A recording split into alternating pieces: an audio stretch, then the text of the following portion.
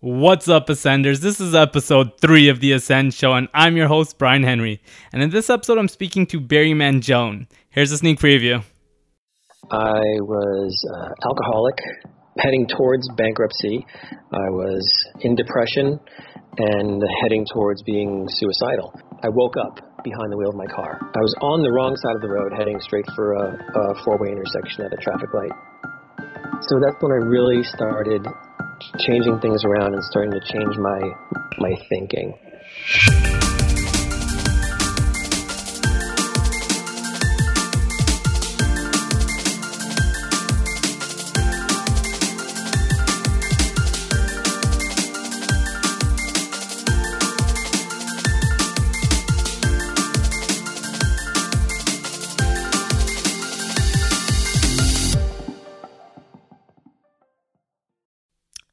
Welcome to another episode of The Ascend Show, where it's our mission to propel humanity in the direction of universal growth. On the show, I have thought leaders on who will inspire you to create an exciting and fulfilling life for yourself by teaching you how to improve your state of wellness, live on a higher plane of consciousness, and realize your potential. So as you guys would have heard in the intro there with Barry, he's been through some pretty dark times in his life. He's battled with depression and alcoholism. And the reason why I had Barry on the show to speak to us was because he has done a complete 180. He has turned things around quite a bit. He's now doing some really good work as a writer, a musician, and a physiotherapist. And for him to be doing the work that he's doing now, he had to overcome the obstacles that he had once faced. And the way that Barry has managed to do so is by asking the right questions. And that's what we talk about today. The questions that allowed him to come about the answers that kept him moving forward and helped him overcome the difficulty that he faced. And what you'll find is that these questions that he asked himself were questions that anybody can ask when they're reflecting and trying to overcome any sort of challenges in their own lives. So without further ado, let's get into the interview and find out what some of those questions were. Barry, welcome to Ascend. Thank you for joining us. Thank you for having me, Brian. I appreciate being here, and I appreciate what you're doing. Of course, and we appreciate your time here at Ascend. So for the audience that may not be familiar with Barry's work, Barry's he's involved in quite a bit of things. He does a little bit of everything. He's an author, a musician. He has his own podcast called the Self-Help Rockstar Show. He's also a life coach, and I believe you used to also be a physical therapist, correct? Still am, actually. Just have my hand in many things. I'm not sure how you are able to make time for all those things, but it must be great work that you're doing in order to balance all those things in your life. Yeah, a lot of the work is very rewarding, and that helps to keep me sane throughout a lot of the juggling that I do. There you go. So, Barry, I know that you've been through some tough issues in your past, and of course you've been able to turn it around and create a life that is filled with peace and happiness. Why don't you begin with helping us help paint us a picture with regards to some of the dark places that you've been? Oh boy! So a few years ago, I was alcoholic and heading towards bankruptcy. I was in depression and heading towards being suicidal. So I believe it was, I'm losing track of time, but it was around 2009, that I filed for divorce and bankruptcy in the same year. And I also quit drinking that year. So that was a big one for me. And, from there, I was just really good at making really bad decisions. I just kept getting myself more and more into debt, thinking that I could pay this stuff off and not really taking care of my finances. And before I knew it, just kept borrowing more against my house and borrowing more on credit cards, and wound up between $40,000 and $50,000 in credit card debt and underwater in my mortgage. And in order to cope or not cope with all of that, I was drinking heavily. I was hiding my drinking, and finally things blew up. The mortgage crisis hit here in America, and I couldn't borrow anymore, and bills kept coming in. We couldn't afford to pay them, and my marriage was also in trouble at that time, and wound up leaving my wife at the time, and then filing for divorce, and then soon after that filing for bankruptcy, and the drinking just got worse. It got to the point where it was the first thing I would do in the morning. It was what I would do all day long. I would take a bottle of vodka with me wherever I went, and in order to get through the day, I would do a little trick where I would have a water bottle and fill it halfway with water and halfway with vodka to kind of cut the smell of alcohol, and just sort of nurse that like a baby bottle all throughout the day, just to keep a constant buzz on. And one of the major turning points for me came when I was heading home from a show with a band that I was in, and I had been drinking my butt off at that show because I had been able to get rides home from people before, and this night that wasn't going to happen. And so I was left to drive my drunk ass home. So I was about maybe 2 miles from home when and feeling pretty good about myself. That yeah, I'm there. I'm making it, even though I'm driving drunk. And then all of a sudden, I woke up behind the wheel of my car. I had blacked out driving down the road, and I was on the wrong side of the road, heading straight for a four-way intersection at a traffic light. And that kind of snapped me awake. Thankfully, by the grace of God and the universe, I pulled over to the right side of the road and got home safely. And that started this wake-up call for me. And really one of the questions in the book that we're going to get to later is how long can I keep this up? And that's what I really started asking myself, questions like that is, seriously, how long can you keep this up? You got lucky this time. You're not going to get this lucky again. Next time you could get hurt or killed or hurt or kill somebody else. So that's when I really started changing things around and starting to change my thinking. And from there, it wasn't immediately afterward, but I did quit drinking after that. And then starting to just ask questions and devour a lot of self-help books, podcasts like this one that you're doing right now, and just taking in all the information that I could in an effort to just improve myself and change my situation. Mm-hmm. And so, here I am today. I'm an author and married now to an amazing woman. We have the best, happiest relationship of my life, and things are light years different than they were back then. Mm-hmm. Right. So, I mean, of course, I want to thank you for opening up to us and sharing the story about how you hit what you consider rock bottom for yourself. But again, mm-hmm. let's bring things to a little bit more of a positive light now. Sure. Of course. So again, of course, you've been able to turn your life around quite a bit. You seem to be in a great place now, and you've been able to find a life that you're happy about living.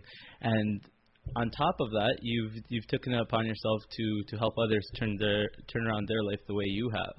Mm-hmm. One of the ways that you've been able to help others is through the book that you've written, No Easy Answers, a book of life-changing questions. So I do want to get a little bit into that now.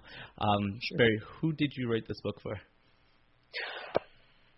So part of my journey and healing and getting through all this, I don't want to say at the end of that because it's still going on, but toward the end of the really tough part of that, my thought was, if you make it through something like this and you have this knowledge and this wisdom that you've gained through that, and then you don't share it, then what was it really for?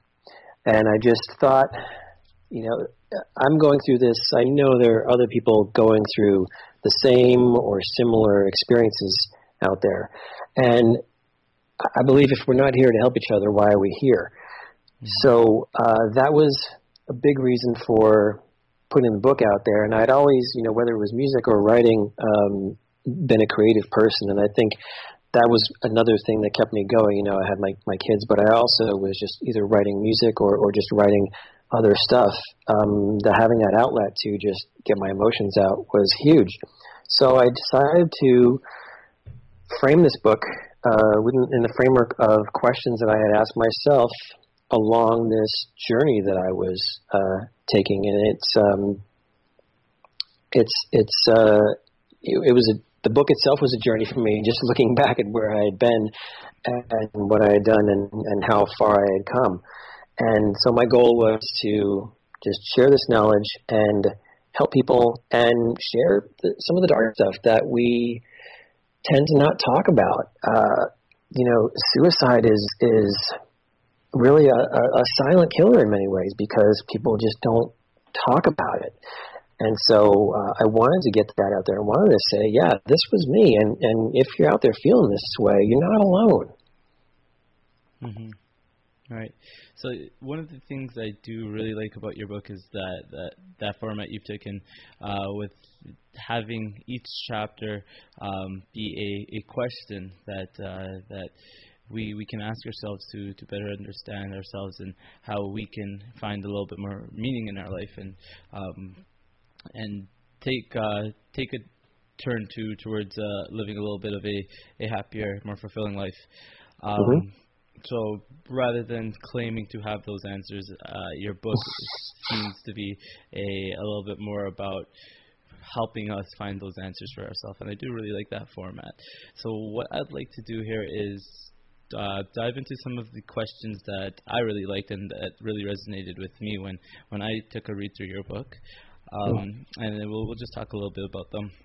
Sure. All right. So your book is broken down into 3 stages: recovery, redemption, and reinvention. So the first phase being recovery. Why don't you tell us a little bit about what that is? So recovery was, I was really thinking about, it was part of the conversation and the question around recovery is, sort of getting back to normal.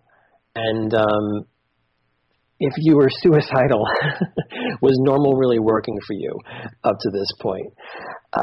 So I had to reevaluate what that was. And so recovery for me was looking back at what I was doing that was working and what I was doing that wasn't working, and trimming away the things that weren't working and trying to let go of the judgments that I was placing upon myself, upon others, and getting rid of the things that weren't working in order to move forward. Some people in the rehab community might refer to that as taking an inventory. So recovery was about just getting yourself to sort of a baseline where then you could work on improvement. I guess it was a transition from self-help to self-improvement. Mm-hmm. So one of the first questions that you have the readers ask themselves in the recovery phase is, what am I thinking? So I just want to pull a quote from the book here, and it goes, "Listen to the voice, but don't obey it blindly. We are not our inner voice. We are the place from which that voice speaks. Our honesty, our experience, our beliefs, our knowledge, and our attitudes shape that voice. If we're not honest with ourselves, our inner voice won't be honest with us." So, of course, you believe it's important that we listen to the voice in our head, but we shouldn't just blindly obey everything that it tells us.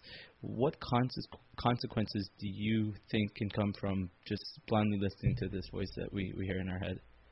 Oh, boy. When we... That's a really good question, Brian. So now, what am I thinking?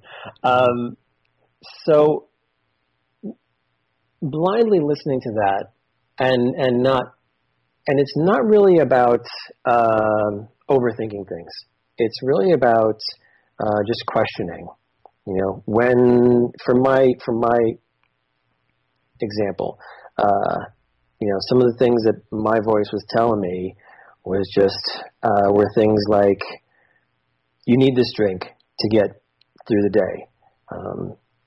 And then later on, my voice was telling me, and this was after my incident with the drunk driving, my voice was telling me, okay, you can still drink. It's still going to help you. Just don't drink during the day, and just wait until you get home and you're not driving anymore. This is your own voice. This isn't somebody else putting these words in your head. It's you. And so those are some consequences of listening without questioning. And part of the recovery process is really questioning, where are my thoughts coming from? And, you know, how did I develop these thought patterns? And, you know, if you're not in the habit of questioning yourself, you can wind up having some overconfidence in some of these decisions that you're making, and then wind up thinking that, yeah, I can drive home drunk. That's fine. I can totally handle my liquor. Mm-hmm. So yeah, that's some of the extreme examples from my own life. Mm-hmm. Yeah, no. So I think it's a great realization to understand that voice in our head, it can possibly at times not be quite honest with ourselves, and mm-hmm. and by understanding that, and like you said, questioning it, where we're able to, I think, make better decisions rather than just identifying with whatever thoughts we have, right? Mm-hmm. Mm-hmm. So, all right. So going into the next stage here, redemption. Can you tell us a little bit about what redemption is? So, redemption would be working towards atonement. And it's really, once you become aware of, you know, where you've been and what you've done, and then what you have control over and what you don't have control over, then redemption is about sort of reclaiming your soul and reclaiming yourself. And it's really this process of forgiveness for yourself and for anyone who may have wronged you, not so much to let anyone off the hook or to let yourself off the hook for anything you may have done, but forgiveness in its truest sense is really freedom, because, you know, I have a that I wrote for another music project that I did years ago, and the chorus of that song just says over and over again, because I wanted just to drive it home to people's consciousness. If I don't forgive you, I will always be angry. If I don't forgive myself, I'll never be free. And that doesn't even rhyme, but I just wanted to just pound that home to people. If I don't forgive you, I'll always be angry. If I don't forgive myself, I'll never be free. And so redemption is about, you know, sort of letting go of those past mistakes so you can move forward, so you can be in a place here and now where you can move forward and improve. Mm-hmm.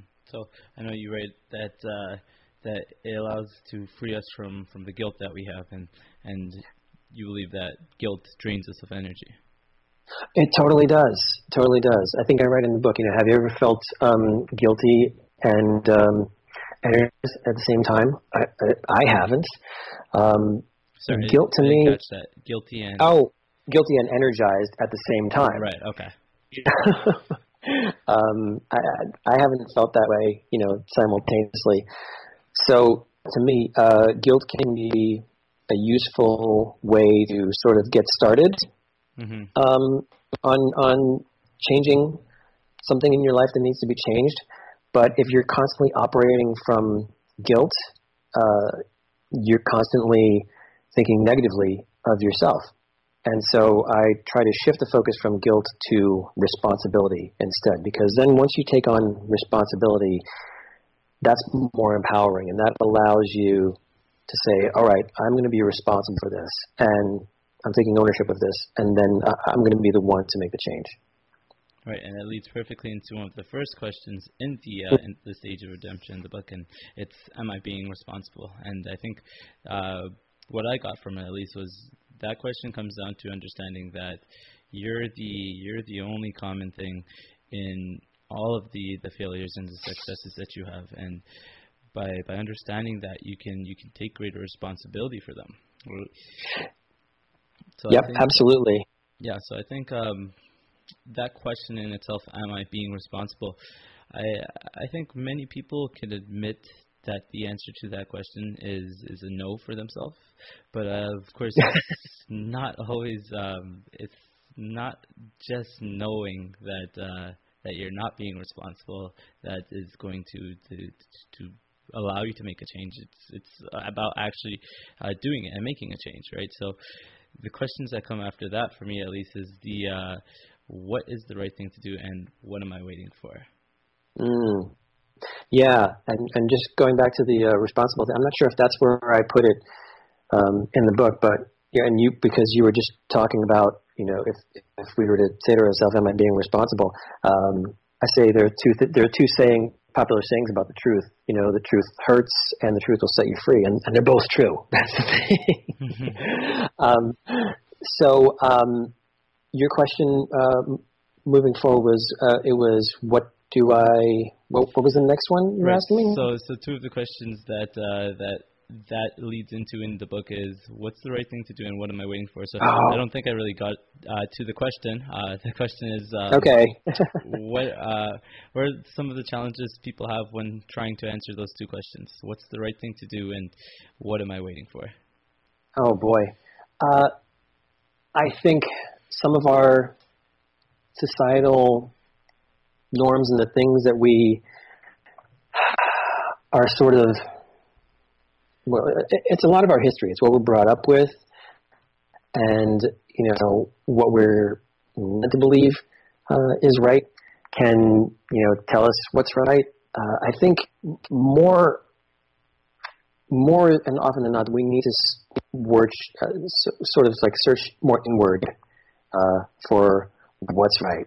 And for me, there's an intuition, there's a feeling, and as far as what's the right thing to do, it's really about am I doing more harm than good with this decision, whether it's for myself or whether it's for the people immediately around me in my life, or for the community that I live in and the world. I think looking at what's the right thing to do, you have to look at both worlds. You have to look at your inner world, and you have to look at the world at large, and see what good is going to come from these things that you're doing. And I think I have a process in there of how do I feel now? How will I feel after I've done this thing that I'm thinking about doing, or thinking about deciding to do, and how will I feel if I don't do it? And weigh those questions with yourself and see. It's sort of like looking into the future, taking a little crystal ball and say, okay, in one crystal ball here I have what are things going to look like if I do this, and what are things going to look like if I don't do this, and looking and comparing those two and seeing what the differences are. Right. I think that's a great process for being able to answer that question, because I think when we take that time to ask those questions and to, like you said, look into that crystal ball, often we realize that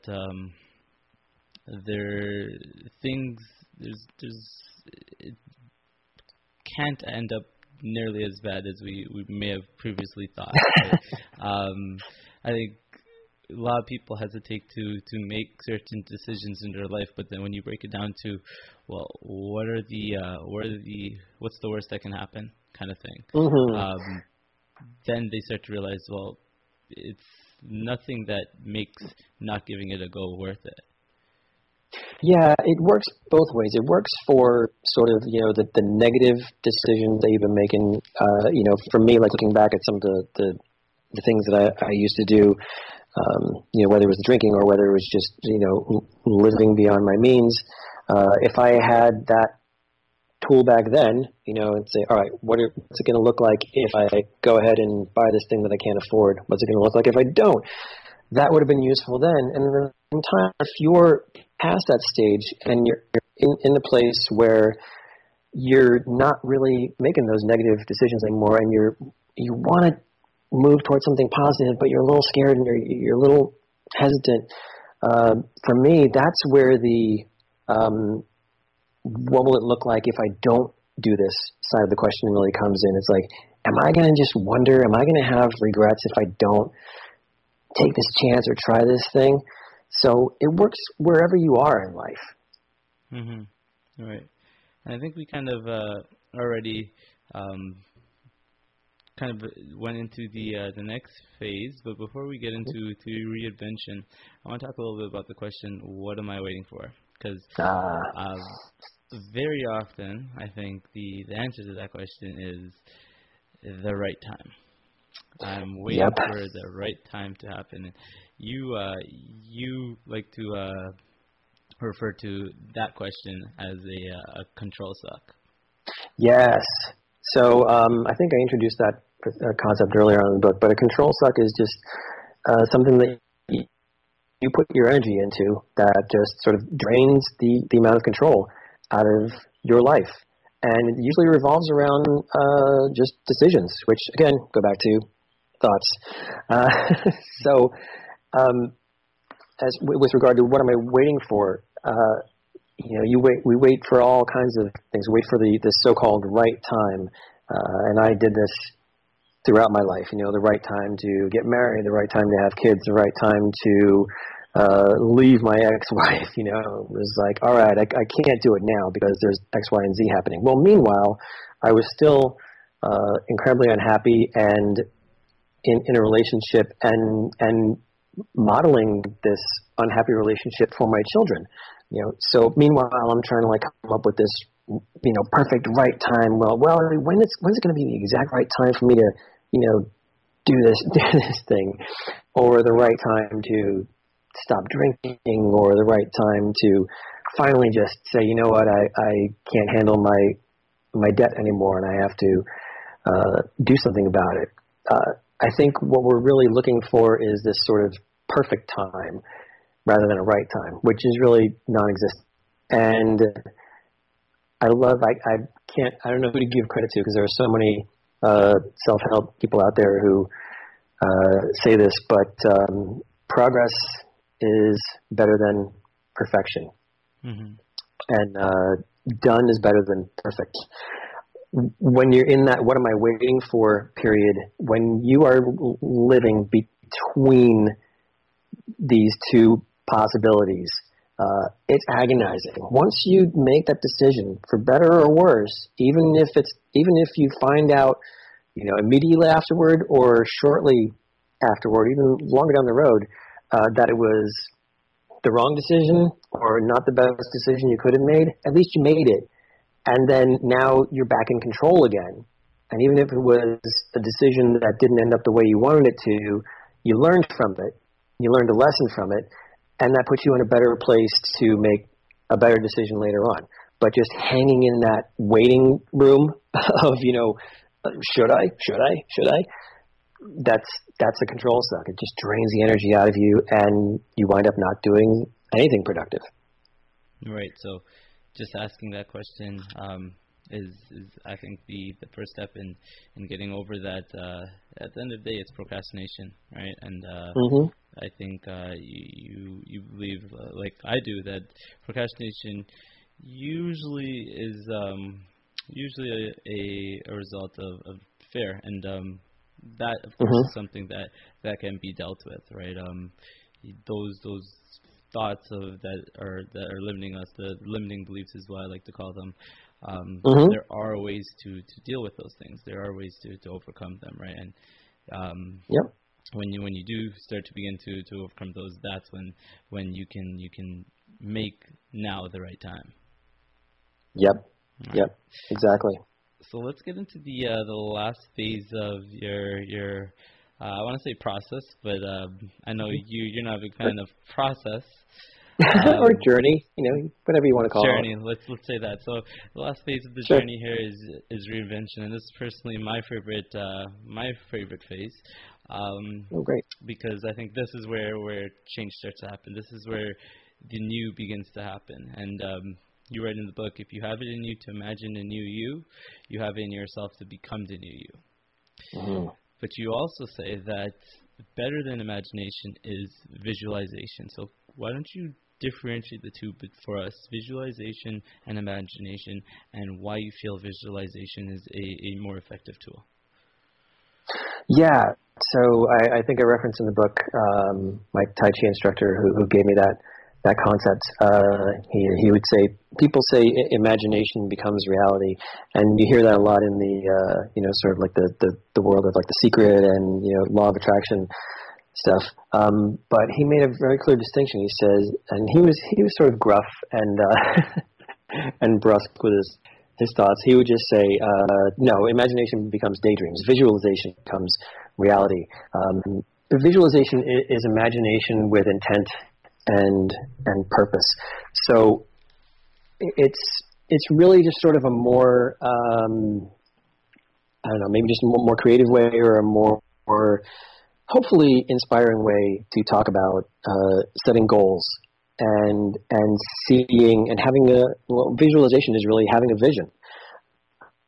So for me, sometimes just like thinking about even the word goals, sometimes for me, and maybe somebody else out there is listening and thinking this too, it's like, I don't know, I feel this pressure sometimes when I just set a goal, because it's like, oh God, all right, I set a goal for myself.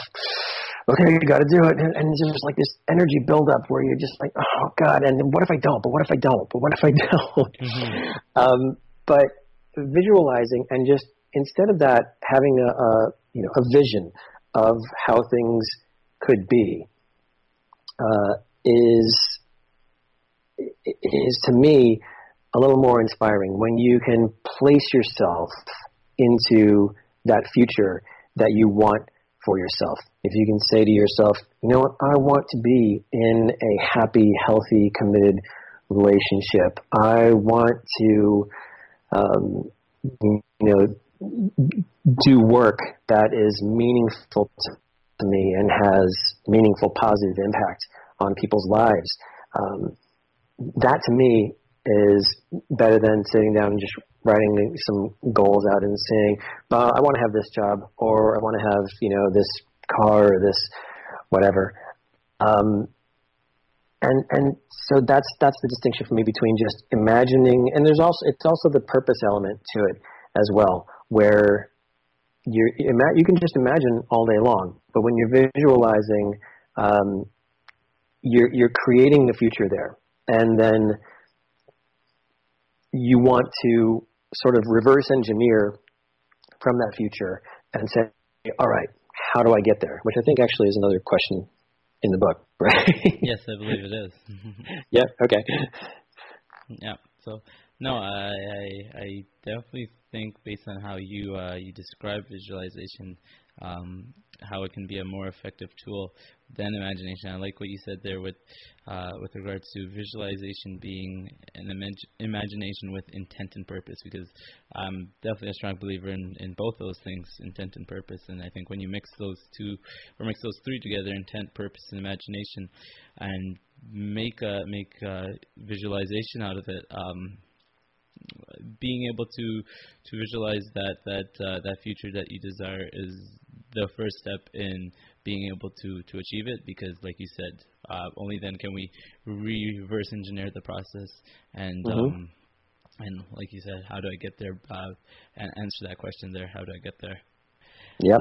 That brings me to the last question in the book that I want to touch on, and I think this is probably one of the most bloated questions. And it is, how do I know, right? And when you ask that, it's asking, how do I know I'm heading in the right direction?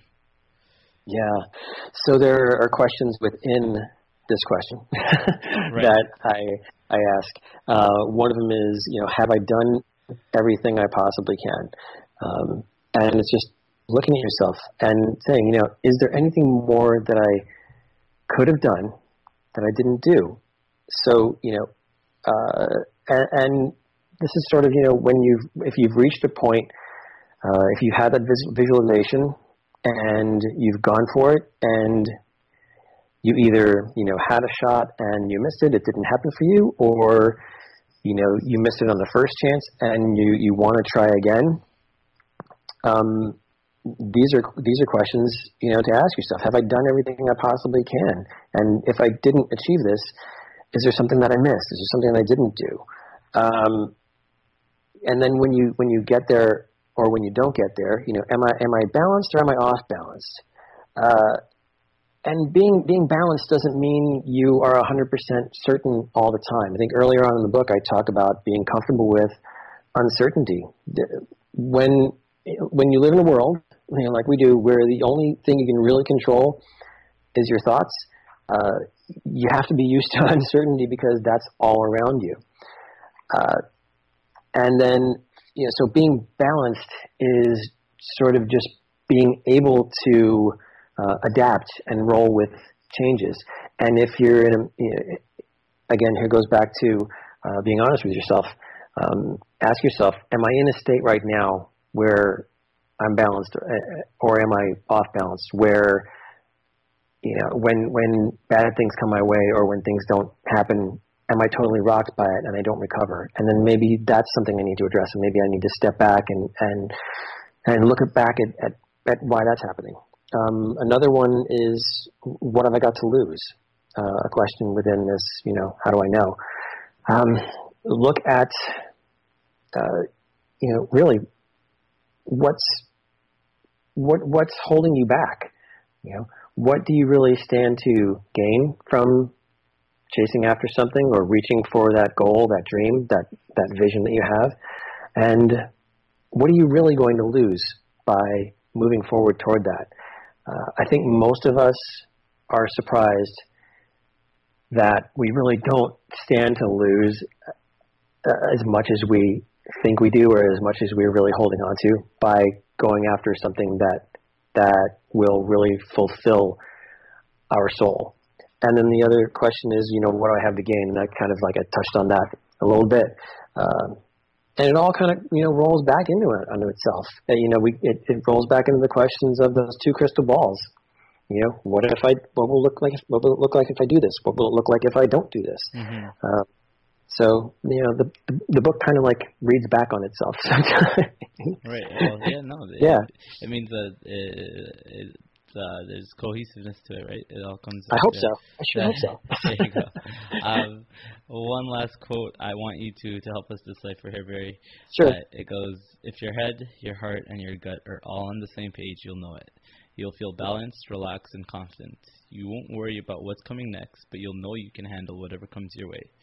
Can you just help us understand the difference of the feelings of the heart, the head, and the gut, and how do we know what's coming from where? Another good question. Another good question, Ryan. Another good one. For sure. Do your best to just kind of, I think before you even get into it, it's one of those things that is better understood, experienced than explained. But do your best to help us. And going along those lines, think about a time in your life when you felt powerful and all these things were in line. In your head, you knew you had done something good, done something right. In your heart, you were just happy. And in your gut, there was no uncertainty there.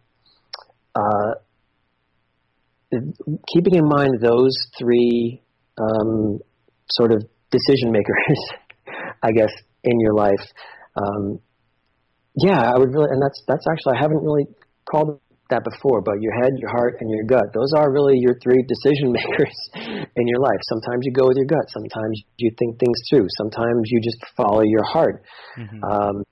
But when you have all three of those together, and I think I don't want to say use, I think I use the example of when I met my wife and married her, all three of those were just right in line. You know, my gut was telling me this was good, and my heart was already on board, and my head, you know, crunched all the numbers and did all the calculations, and just said, yeah, this is great. And I've had, you know, other situations in my life before where I just went with my heart and didn't use my head, and then my head was like, see how that turned out. Mm-hmm. You know, or you go into something, you know, with your head and thinking, but your gut is kind of like, I don't know. And, you know, there's a reason we have these expressions, you know, stomach tied up in knots, you know, things like that.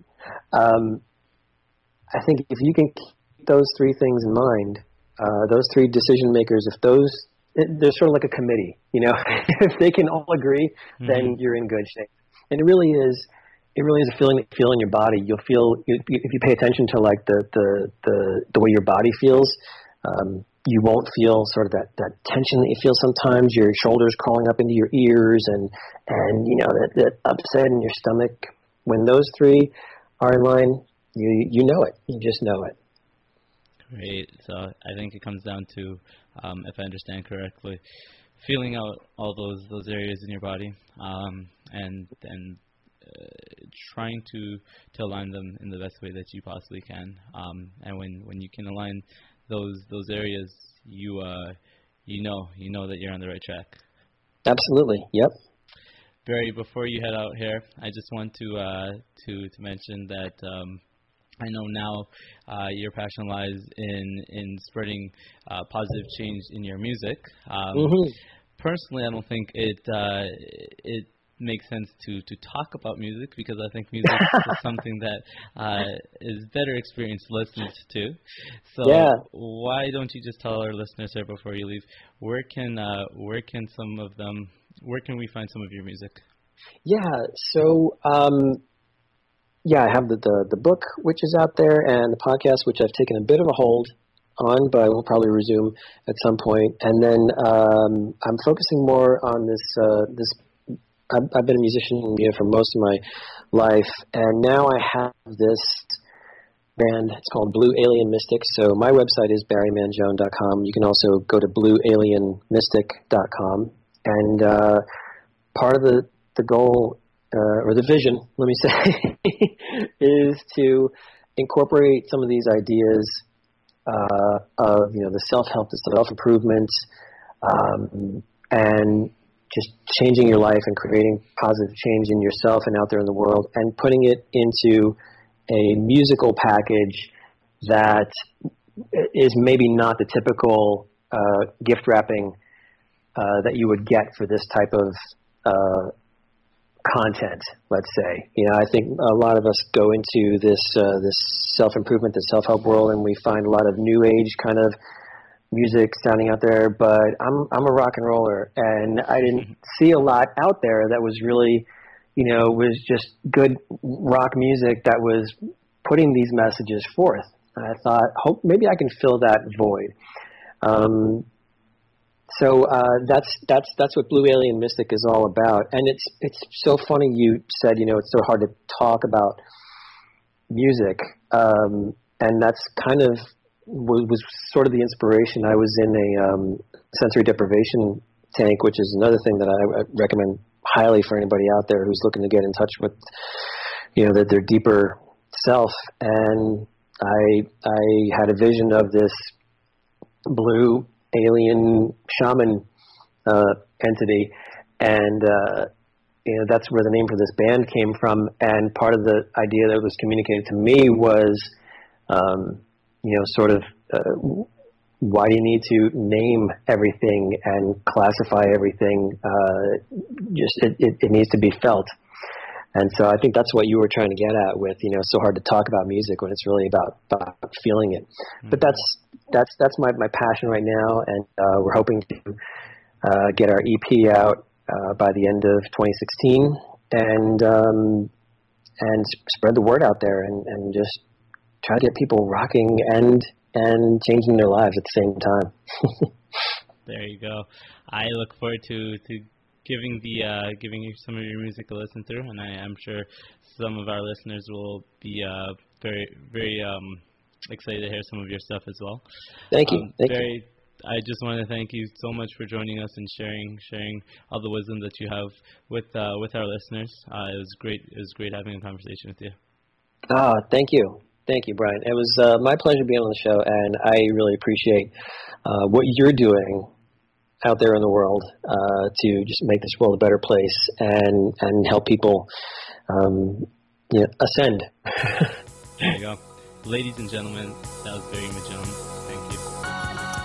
So that's it for my interview with Barry, guys. I hope you enjoyed it, and I hope some of the questions that came up in the conversation that I had with him are questions that you'll find benefit in asking yourself when doing any sort of reflection, trying to overcome challenges or obstacles in your own life. Because I definitely think that the way to go about finding clarity, the clarity required to overcome any sort of challenge, is in asking yourself the right questions, because only you can come about those answers that will keep you moving forward with whatever it is that you're trying to accomplish. And that's why I like the approach that Barry took in his book. Rather than present to you what he felt like there was the answers to your problems, and rather than claiming he had the answers, he brought forth the questions that helped him overcome his challenges. And as you saw, again, they were questions that anybody can be asking themselves. And I think it's an important thing to be asking yourself these questions, just to make sure that you're staying on the right track. So thanks again for listening, guys. If you want to find the show notes to the episode, you can find them at www.ascendshow.com/3. And I just wanted to thank you guys for all the support you've been showing me in the release of the first few episodes of the Ascend Show. It's definitely motivating me to keep on finding great minds to have on the show and interviewing them so that we can learn together. So thanks again, guys, for the support, and until next time, Ascenders.